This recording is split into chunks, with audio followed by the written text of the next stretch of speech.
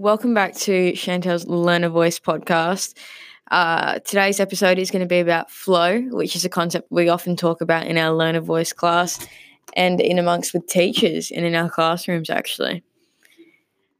In positive psychology, a flow state is also known as being in the zone, which is what we often hear about in a sporting sense.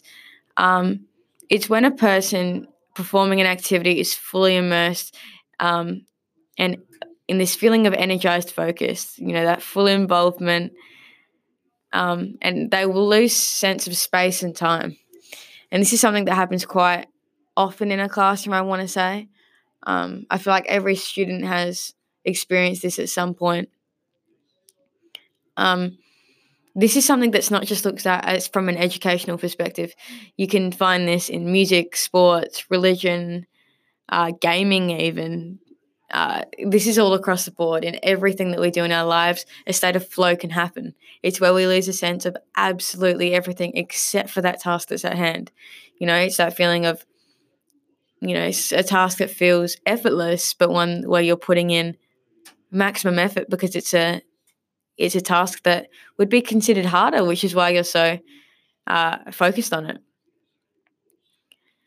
A great example of this is the 1992 NBA Championship Series game with the Trailblazers being ahead of the Bulls. And Phil Jackson called a timeout. And during this timeout, Michael Jordan had such a concentration in his face. And you can see it in some videos. So if you're interested in looking at that, go for it. But after this, he went back out and shot 6 3-pointers.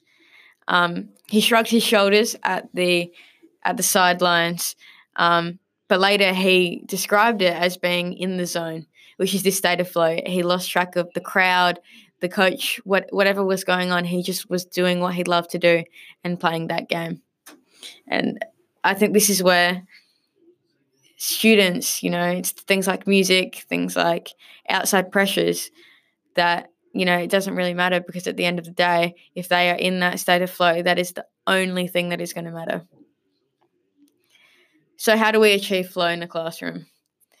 First of all, the task needs to be intrinsically rewarding. The student has to have a want to do it, a drive to do it, rather than, getting a Freddo frog at the end or something like that. They need to want to do it for themselves. And this comes from interest maybe. Students being able to choose their own subjects. And I know for a fact when I'm going into a classroom, if I love the subject, I'm going to pay so much more attention in that subject than I would if I didn't. You'll also need a clear sense of goals and a sense of progress. The student needs to have a checkpoint.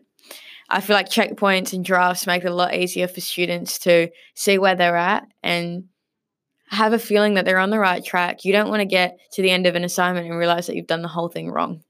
So this really helps students because they can get that feedback, which ties into the next thing that you need in having flow in the classroom is clear and immediate feedback. Teachers have to be there to be able to give the feedback to the students so that they can keep going. If a question needs to be asked, they can be there so that that student doesn't come out of that state of flow because, that you don't want that to happen. It's almost like a tie-in with the learning bit. I feel like they come very close together and they almost fit hand in hand. The challenge also must match the perceived skills.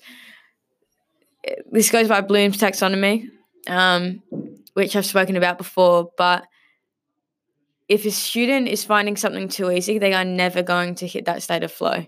They need to be challenged, but not challenged too hard, otherwise they'll fall out of it. You need to find that perfect middle ground for the students to not be underestimated. I don't want to, I feel like I've made students seem like they always need to be at that middle ground. Obviously, that is going to change with every individual student where their challenge and skill meets, but it is something that needs to be attained for every single student so that they can have that opportunity to be in the state of flow.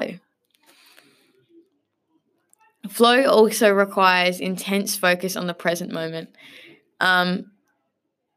This is all about, those distractions like mobile phones. Like technology is such a big thing in our everyday now. You walk into a classroom. I can't remember the last time I saw a textbook. Everything is electronic now, from going onto Google and seeing an ad that could lead to a distraction, going onto Google and, having a game pop up.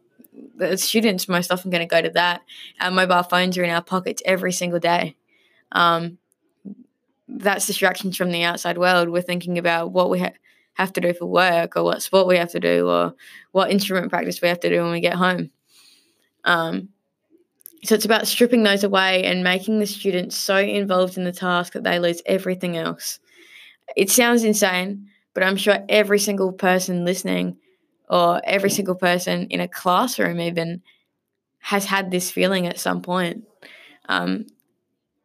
I think it would be fantastic if every student achieved one of these flow moments at some point during their time at school, because they're crucial for learning and development and being in that learning pit. Because if you're during that state of flow while you're in the learning pit, that is the best thing that could ever happen.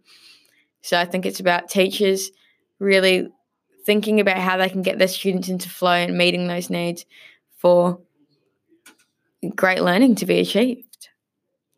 That's all for today, but thank you, and hope to be recording soon.